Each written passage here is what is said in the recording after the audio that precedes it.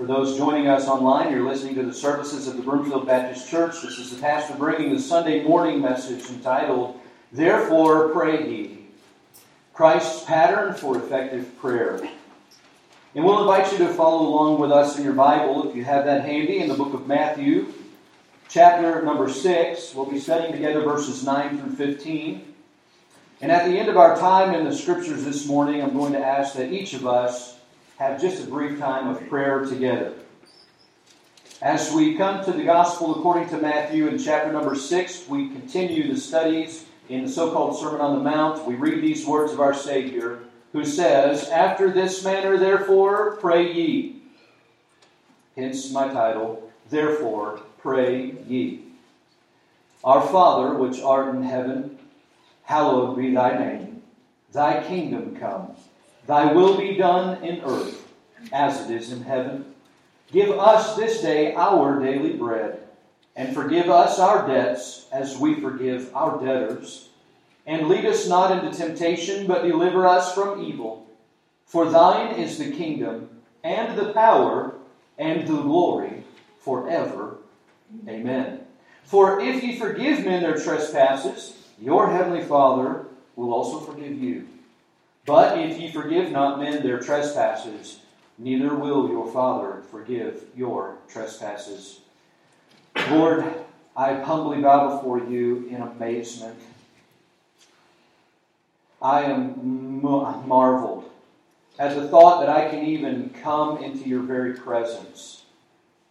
Knowing myself, Lord, and knowing that you know me even better than I know me, Lord, to be in your presence amazes me. I could have no means to be here if it weren't for my Savior and His shed blood, who uttered these precious words to give me a pattern that I might follow and model my prayers after, Lord. And many times this has helped me to grow in my communication with you. And Lord, we've learned already at the feet of Jesus what it is to enter into a prayer closet and to pray privately. But now, Lord, you address with your disciples this matter of praying together corporately, as I note in the plurality that you address here, our Father. And we do call you our Father here this morning. I do not know if there's anyone under the sound of my voice that doesn't know Jesus as Savior.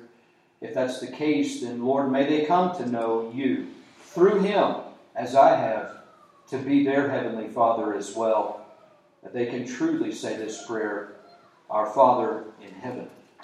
And Lord, thank you. I pray that you'll take your word now and accomplish your purpose.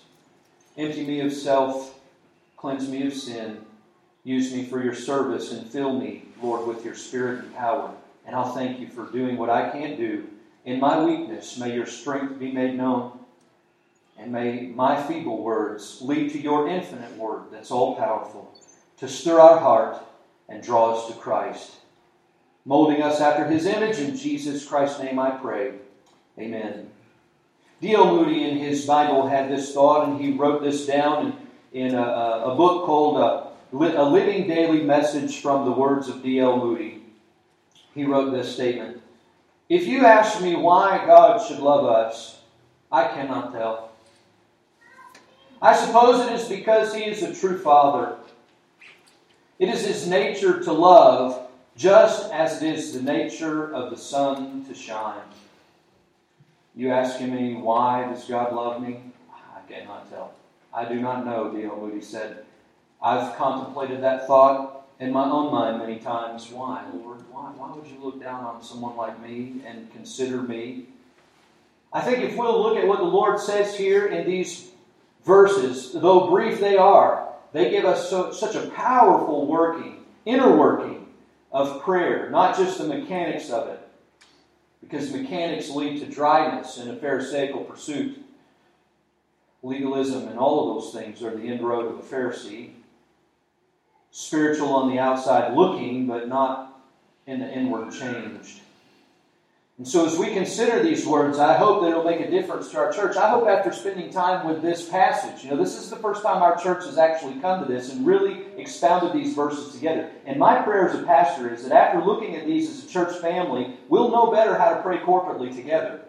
That when prayers are offered, in a corporate setting in our church, whether it's every Wednesday night when we do our prayer meeting, or whether it's every opening prayer we have, or the spirit of prayer we carry through all of our services. When we assemble and come out from the world and gather together, we are saying something. We're saying something to this apartment complex. We're saying something to the surrounding community. Yes, we're saying something even to those that are running a race, that we're not going to close down church. We're still going to meet. Even if you're having a race, go have your race, but we're going to have church. Amen? And we're going to be here. One person said this. He said that the single greatest countercultural act that Christians perform, listen now, is to worship together and proclaim that Jesus is Lord. How countercultural is that? You don't believe me? Just walk down the streets of New York City, right there by Times Square, and let's try to get an assembly together of Christians and go out and see how weird we are and see how much we stand out there on Times Square, everybody bustling, going back and forth in their commerce. And so this writer went on to say, I think I said he a minute ago, I think it was a she that wrote this, to cease from the constant round of commerce and consumption, to resist the manipulation of media that insists that working and possessing define worth, and to proclaim with the body language of communal gathering that Jesus, not any other power, Jesus, not any other power, is Lord, is to enact the politics of God's kingdom and to embody the prayer, Thy kingdom come. And so what we do here today is we assemble and we gather together. Now I understand, I believe this writer to come from a covenant perspective in her theological workings, but I'm a dispensationalist, and so I do take a different approach on where the kingdom of God is and where that kingdom is coming and what we're doing as a church. We have not replaced Israel. God still has a plan for Israel, a program for that, but make no mistake, God's modus operandi today is to work and move in and through His local church, His assembly. What is a local church? It's a called out body of believers assembled together for the work of the ministry, for the edification of the saints, for the promotion and the preaching of the gospel. That's what a local church is, for the fellowship that we have. And so by doing this, how countercultural is that? We're saying that the church is not your next social club. It's a place where we can assemble and proclaim to the world Jesus Christ is Lord. And I hope that our church will learn something. You know, coming to a passage like this may be like driving by those Rocky Mountains every time you go by them. How many people drive for thousands and thousands of miles just to come see the beauty of what we drive by every day? And so here we have these beautiful monumental words of our Lord. Luke tells us that He was approached in this regard. And when He taught on prayer in Luke's account, you see that His disciples came to Him and said, Lord, teach us to pray. John's teaching his disciples to pray. Teach us to pray. And so He gives them a little bit of this teaching in Luke's account, which is, I believe, a different teaching on this same kind of idea of prayer. But here we have the most full aspect of it given by Matthew. And as we think about learning how to be a praying church, we need to learn how to pray as a church together, corporately. And Jesus said later on in the same gospel account here that where 2 or 3 are gathered in His name, there He is in the midst. And when we corporately gather together and invoke the name of Jesus Christ on our prayers, we can see God move. So as we do our prayers, and as we pray together as a church, not just praying in your closet now, we've covered that, and we need to be real with God, and it's in that secret place where He sees and He answers openly. That's in our private walk, and I make that distinction because of the pronouns in the passage. If you read Matthew 6 here, you'll see it goes from singular to plural, and if you have a King James Bible, okay, I'll go this other way. If you have an ESV or something of that nature, then you need to learn Greek. Because that's the only way you're going to see the distinction between the singular and the plural. Okay, but if you have a King James Bible, you don't need to learn Greek. It's a window. And you, as an English speaker, you have it right here, singular and plural, easily detected between the Y's and the T's. Note that as you read chapter 6, and it'll help you see. The prayer closet is when thou prayest, singular. The Father will reward thee, singular, openly. And we need people in the place of prayer. Individuals who are committed, prayer warriors, praying the Word of God. But Jesus Christ goes on here to say, in a plural sense, when ye pray, therefore pray ye. Not therefore pray thou, pray ye. And so as we gather together, how do we formulate our prayers? How do we communicate with God corporately? If we'll stay with the pattern, we'll protect the integrity of the product of our prayers. Think that statement through. We've got to stay with the pattern to protect the integrity of the product of our prayers. I take the disciples' prayer, the Lord's Prayer, I take it as a pattern. I do not take it as a rote set of words that we repeat all the time. You can say them as much as you want, as long as they don't become vain babbling. If you mean what you're saying, by all means, this is a place to start. Say these words until it sinks into your heart, but don't be guilty of vain babbling, because Jesus just corrected that in the same passage, did he not? So if we're not guilty of vain babbling, and we're going to come together for prayer, we're going to say, Our Father, which art in heaven, and we begin those words. This gives us a pattern. Now, I like to do woodworking. I'm not very good at it, but I try. I like to do woodworking. There are many people that are better than me. But when I do any woodworking, I like to have a pattern. I do. I like to have a template, something to follow. And even then, I don't get it right, but I get it close. And so, as I approach this prayer, I want to do so with the same kind of mindset that, Lord, this is the pattern. Help me to cut it straight.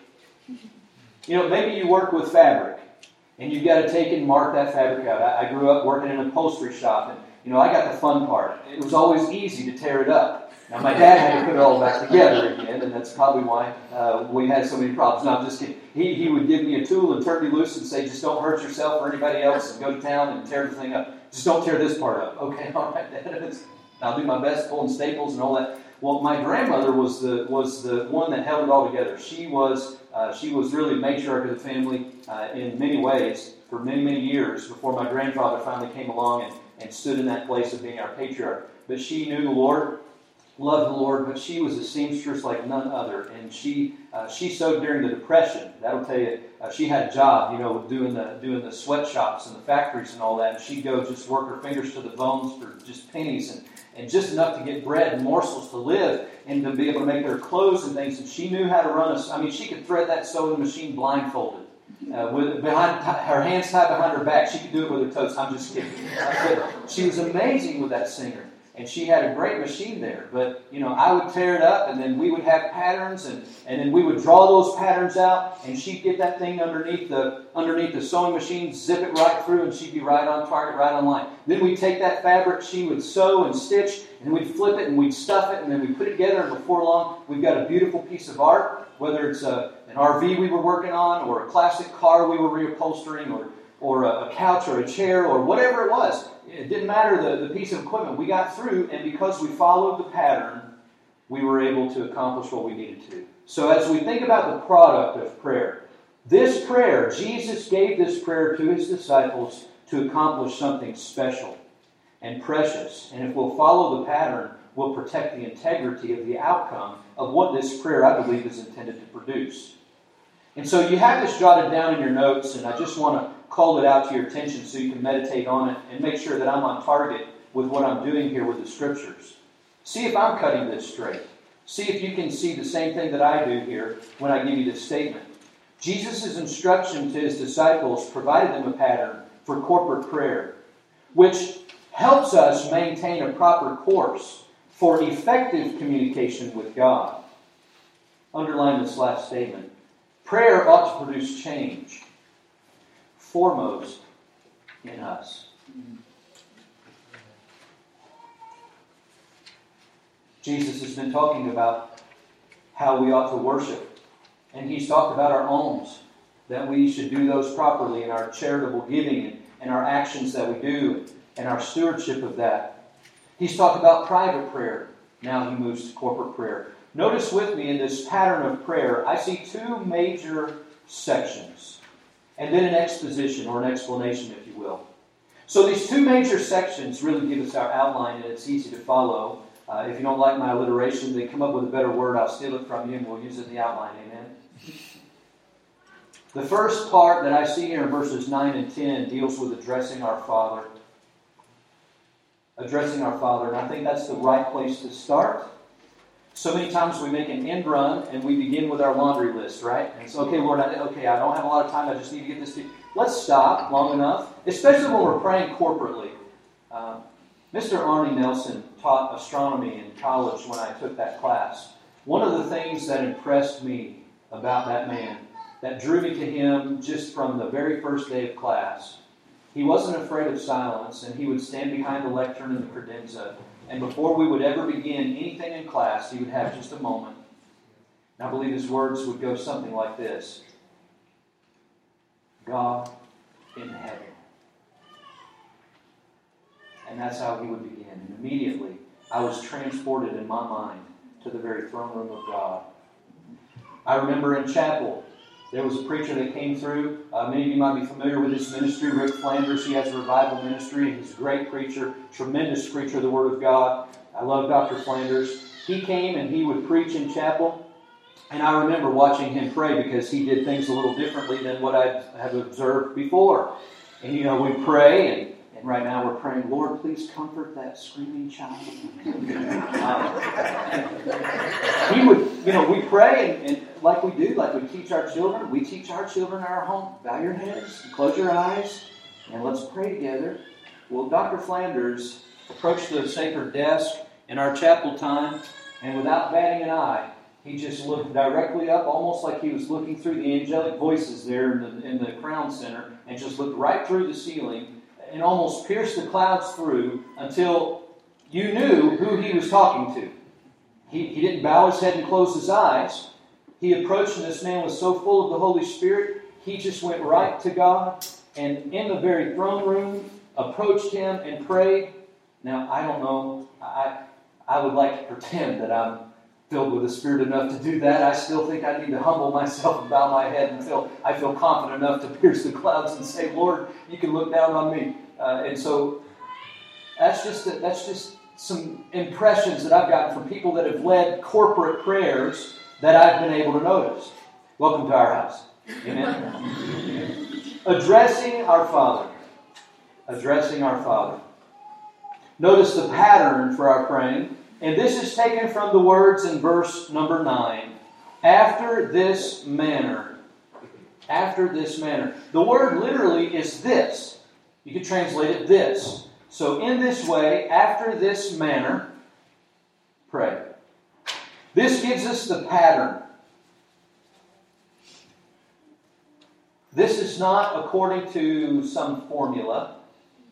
This is a pattern to follow, not a set thing of words. All right, let me give you another illustration here. Some flavors are unmistakable, and they define different entire kinds of foods. Okay, for instance, if I start saying these ingredients, now listen carefully to me now, over here. Okay, these ingredients, unmistakable flavors. Okay, I start talking about tomato, basil, garlic.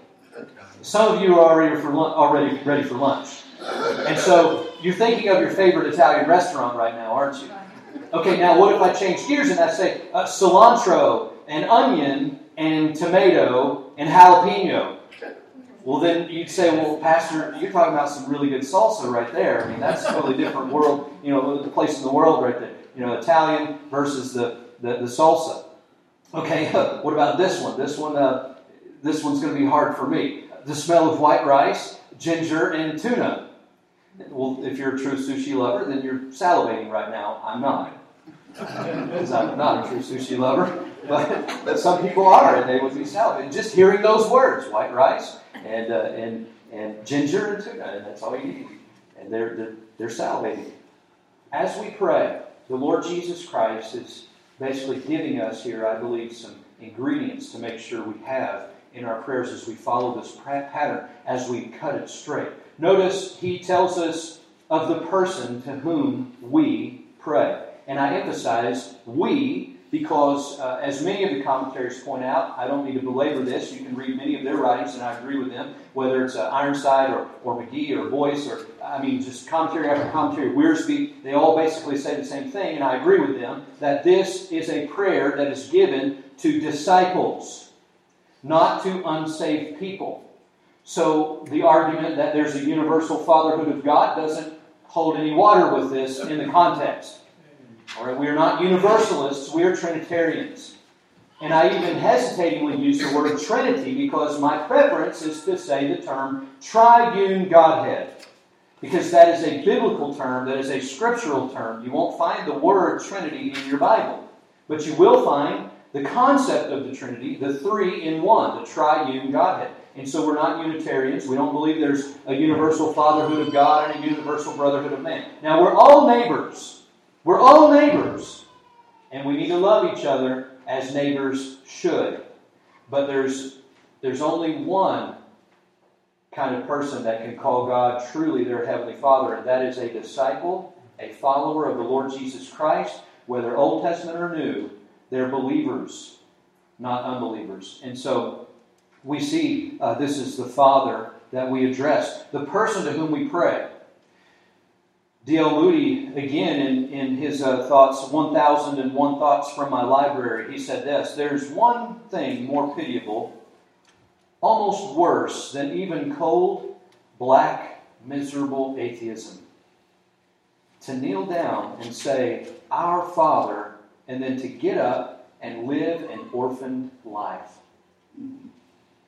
I think those are powerful words. To stand and say, "I believe in God the Father Almighty," and then to go fretting and fearing, saying 1,000 tongues, "I believe in the love of God, but is only in heaven. I believe the power of God, but stoppeth short of the stars. I believe the providence of God, but it's limited to the saints in the Scripture. I believe the Lord reigneth only with reference to some far-off time, which we have nothing to do."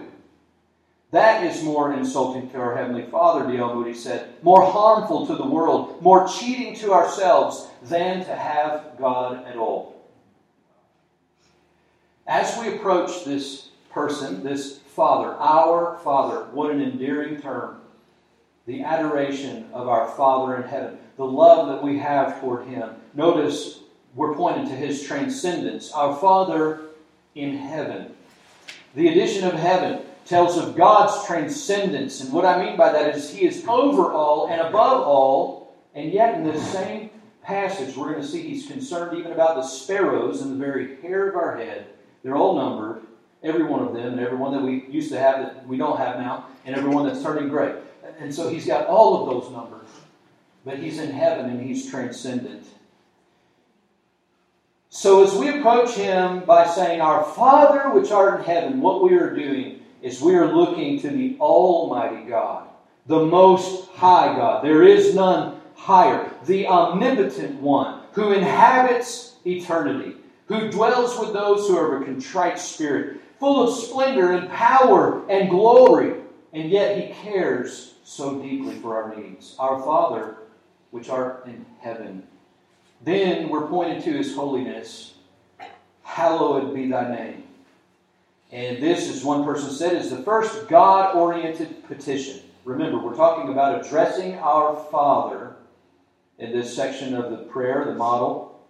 And it's that sacredness of God's name. When you're reading the Old Testament and you see someone's name mentioned, immediately that invokes the idea of the whole person.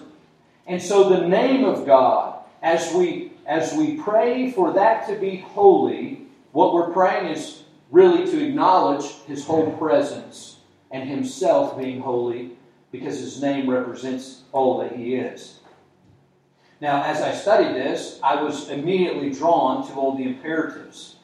And so this first section has 3 major imperatives that are given. And it's seen in these words. Now, our Father, that is evocative, that is addressing. And then after we see the words, "Our Father," He says, "which art in heaven, hallowed be Thy name."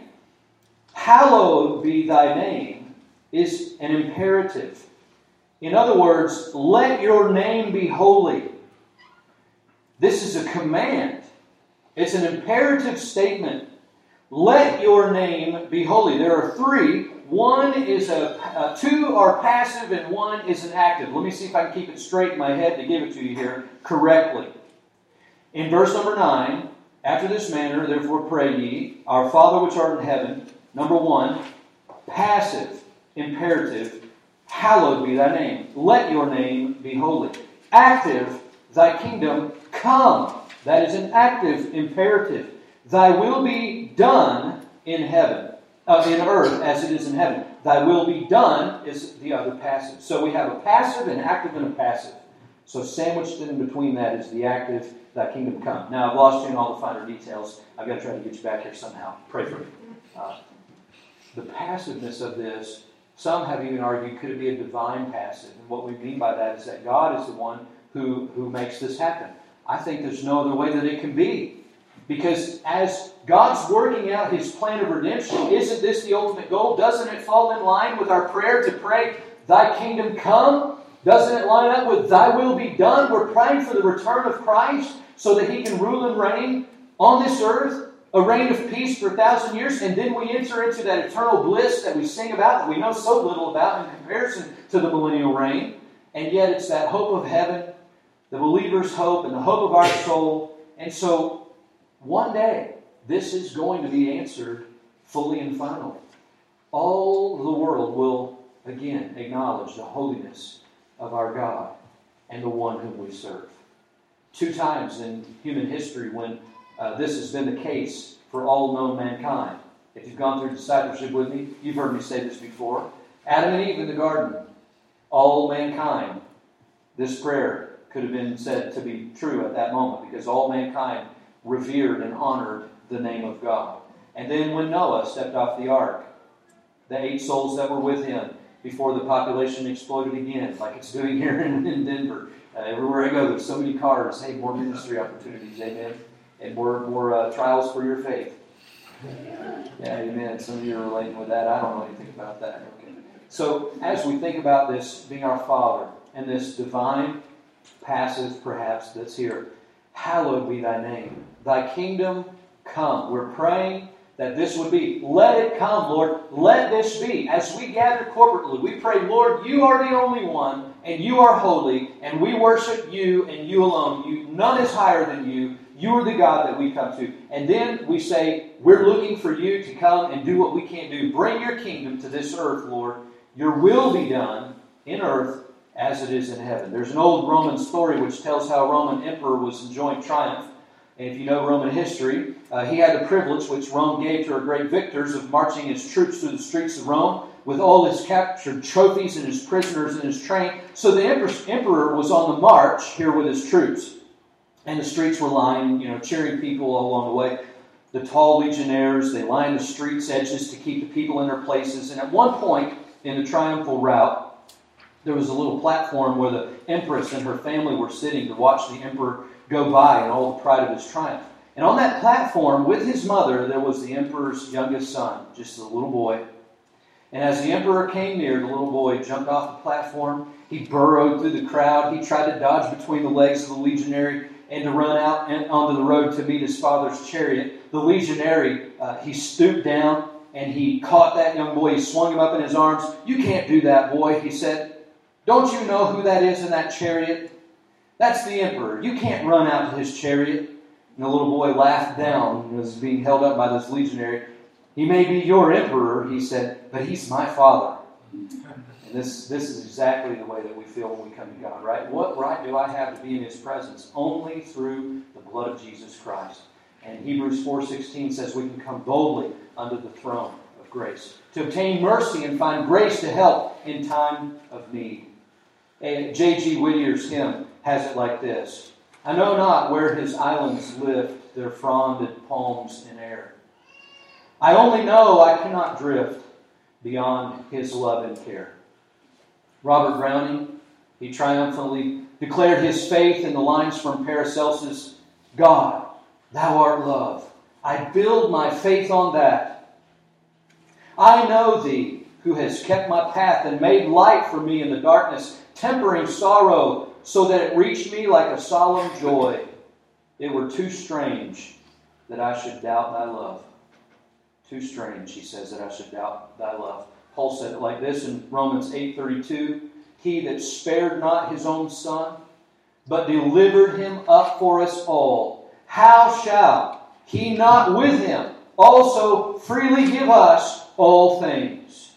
No one can look at the cross of Christ and doubt the love of God. Our Father, which art in heaven, hallowed be thy name. When we're sure of the love of God, it's a little bit easier to say, thy will be done. Thy will, not my will. Notice not only the person to whom we pray, we see his transcendence, his holiness, following this pattern that we are to pray. Thirdly, in this section, we see God's purposes are to become our priority. God's purposes are to become our priority. This comes through an acknowledgement of His kingdom, and it also comes through an achievement of His will. Let me look at these two ideas with you, and we'll be done. Jesus continues this pattern. He says, after this manner, pray, thy kingdom come, thy will be done in earth as it is in heaven. Old Vance Havner told a story about a novel that enthralled him, a little mountain community, and the name of this mountain community was called Kingdom Come. I don't know if anybody knows where Kingdom Come is. I think I've heard that name before. There's a little town called Kingdom Come, and you can actually go there and be in Kingdom Come. And he says, he's thinking, old Vance Havner just had a way with words, and he said, I'm thinking now of a far more wonderful Kingdom Come. We're living at a present kingdom in the kingdom of this world, and it began with Adam and Eve in the Garden of Eden, but sin entered and wrecked that kingdom. It's still a wreck. Amen, Dr. Havner. It hasn't changed much since you left and went home to glory. It's gotten probably much worse, and you would probably roll over in your grave if you knew half of what was going on today, Dr. Havner. He says the creatures creep about in fear. The loveliest natural scene is deceptive because underneath there's bloodshed and terror. Creatures creeping about in fear, birds looking nervously in all directions, snakes gliding in the grass. The reign of tooth and claw still prevails. Everything is under the curse. The earth is rent by sin and strife, wars and rumors of wars. We may send men to the moon, but we cannot solve the problems of earth. And now we're trying to get to Mars, and we still can't even solve our own problems. And the kingdom of this world is a failure because of the heart of man is deceitful and desperately wicked. This statement right here says it all. Dr. Havner said, science does not have the answer to sin. We still haven't figured it out. So-called civilization carries the seeds of moral cancer in its heart, and it will never hold out morally and spiritually to do what it hopes to do scientifically. Man is not evolving upward toward God. He started with the knowledge of God, but denied Him and has been living in rebellion ever since. He tries to build heaven without God, but his towers of Babel come crashing around his head. For except the Lord build the house, they labor in vain that build it. The whole creation groaneth and travaileth until now, Paul said in Romans chapter 8. Any man who's a citizen of this world only is a citizen of a kingdom doomed to die. The kingdom of this world is under the power of Satan, the arch rebel who rebelled against God. He revolted against God. Jesus himself said, I beheld Satan as lightning fall from heaven. He doesn't own it. He stole it. It's not his by right. It's his by theft. But the devil has it, and he offered the kingdoms of this world to our Lord when he walked this earth. And Christ denied that and said, "It's not. You shouldn't tempt the Lord thy God." He does possess it temporarily. The devil does. And then Dr. Havner went on to say, God, long ago, sent His Son to tell us about the kingdom of God. This kingdom to come. This is the kingdom for which we look. Here's the greatest of all race issues, Dr. Havner said. Whether we belong to the new race or only to the old sinful humanity. Are we part of the new race? I'm a believer in race. Now hold on a minute. There's only one. Yeah. I just woke you up, didn't I? What color is your blood? Trick question, depending on which side of the heart it's on. It's all the same. We all believe the same color. Now we might have different ethnicities, different cultures, different backgrounds, but we are one human race. There is but one race, and Jesus Christ died for every soul that's part of that race, the human race. Dr. A.J. Gordon, he used to put it like this: the age to come is the resurrection age, the time of the redemption of the body. We know the powers of that age not simply by prediction and promise, but he says by experience. Every miracle is a foretaste thereof, a sign of its universal healing and restitution. The driftwood and floating vegetation which met the eye of Columbus as he was keeping lookout upon his ship assured him of the proximity of the new world which he was seeking. Hey, there's another one drifting by. We must be getting close to land somewhere. We see these little signs along the way. Hey, we must be getting close along the way. Today, we sail on. His study, Columbus, that is, his study of geography had assured him of the existence of that world. But now he had tasted its powers. He saw and handled its actual first fruits. So it is with us voyagers to the world to come. The millennial age, the time of the restitution of all things. As those who have known and credited our Lord's miracles while on earth or have experienced the wonders of recovery, which He has wrought and still stretches out His hand to heal, we have tasted the powers of the age to come. Thy kingdom come. Thy will be done. Not only will it be the acknowledgement of His kingdom and praying for that to come, Lord, we just need You. We need You to bring this to pass. And let us see just a little token, just a little sign here now of what we hope and dream about there and then. Not only through the acknowledgement of His kingdom, but the achievement of His will. Thy will be done in earth as it is in heaven. Dr. Jim Van Gelderen shared with me in a private prayer meeting one time about this idea, and it's stuck with me, and I've really appreciated his comments on this. He pointed out that there's three things that can limit and hinder the will of God being done on this earth. And scripturally, that is the world, the flesh, and the devil. And when we're praying for God's will to be done in earth as it is in heaven, that signifies that there's nothing there in the realm of heaven that would hinder, that would thwart what God desires will be done and will be unhindered. But here among this fallen world, there are enemies that we face that would thwart the will of God being done. Why would we need to pray this if God is all sovereign? Because there is a will that exerts itself. Now God is sovereign, and in the end He will win. But temporarily we can limit Him, and we can experience a death, and we can experience destruction. And so Jesus says, pray for the achievement of His will. God's will for us is always best. It's always safe.